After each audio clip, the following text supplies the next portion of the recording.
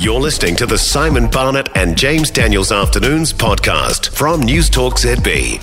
Just been announced this afternoon that the government is going to stump up an extra $128 million for cash-strapped tertiary institutions in the hope it can stave off the hundreds of job cuts threatened and programs being slashed. We're now joined by Chief Political Reporter Aaron Dahmen. G'day to you, Aaron. How are you? Good afternoon, Tyler. Very well. How are you? Good. So I mentioned that number and it sounds big, $128 million. Where is that money going to go to, Aaron? Yeah, so this really is parachute cash for New Zealand's cash-strapped universities. I mean, the Crown floating in, sprinkling this $128 million. That's over 2 years, and that is to increase tuition subsidies at degree level. Now, the government's also, alongside that, launched a broader funding review. So the rationale is that when the budget process began earlier this year, increased enrolments were forecast, but the opposite eventuated, and, well, here we are. Now, the government maintains today's announcement not a bailout. Remember that, Tyler? Not a bailout, says the government. And it says it's providing support for the entire tertiary sector, not just those in the news at the moment. So you mentioned, well, where actually is this money going to go to? We're talking all the universities across the country get a slice of the pie. Here's Finance Minister Grant Robertson. It's not a bailout because it's a contribution that we've stepped forward with to say to universities, we can see the pressure you're under. You're clearly under a great deal more pressure than when we started the budget process. A bailout, I think, would mean effectively going in and paying all the costs that universities have. It's definitely not that. I mean, questions will still rightly be asked. How exactly did we end up in this mess? And when you look at institutions like Wellington's Victoria Uni or Otago Uni proposing these mega slashes of staff, there are still many a question to be asked, both of the government and the institutions, to go, what happened to end up in this position? Well, that's certainly what some of the university leaders have said, Aaron. They've put a lot of this blame at the feet of successive governments. Is that fair?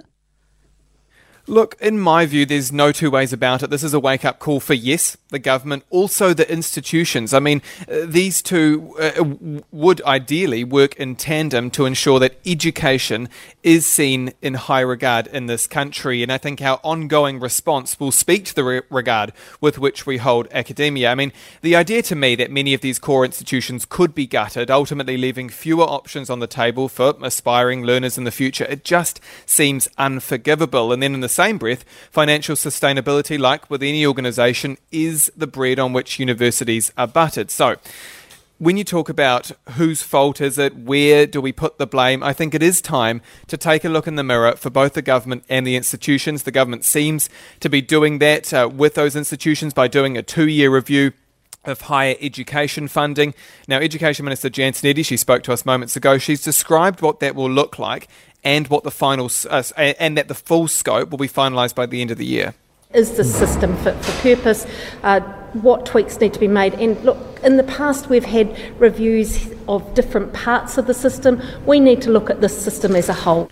My hope is that the government, the institutions come to the table, they look at each other eye to eye, face to face, and actually sort this out in terms of a more sustainable future for our institutions over the coming years and decades. $128 million is a lot of money to find, and I'm going to call it a bailout of the universities and tertiary education. Not the B word, Tyler. Yeah, not the B word. I'm calling it, Aaron. But where has this money come from? Where have they found this $128 million? Yeah, so Grant Robertson says the funding announced today has come from a transfer, quote, of underspends in Vote Tertiary Education. Now, Vote Tertiary Education is kind of the subset of the education pot of cash that is announced every year at the budget, and that includes money from the fees-free scheme, which apparently is caused by lower than expected enrolments. Go figure. That's part of the reason why the universities are struggling, because of a lack of enrolments. So that's where the government's telling us the cash is coming from. But you're right. It is a lot of money to stump up in one go. It is a lot of money to go, okay, on top of the budget increase, we're now increasing further the funding for those institutions. But then on the flip side to that, you go, well, what option do they have? And I mean, some reaction has come in from the Greens already. They're welcoming the announcement, but they say it is a lifeline that buys time. And so that's the thing with this. I mean, lifelines are sometimes needed to stay afloat, but they're temporary, they're for emergencies, and I think the buck now sits with both the government and the universities to kind of get that, the ship ship's engine, if you like, humming again. Great stuff, Aaron. Thank you very much. I know it will be another big day for you, so thanks for coming on. Thanks, Tyler. That is Chief Political Reporter Aaron Dahmen. For more from Simon Barnett and James Daniels Afternoons, listen live to News Talk ZB or follow the podcast on iHeartRadio.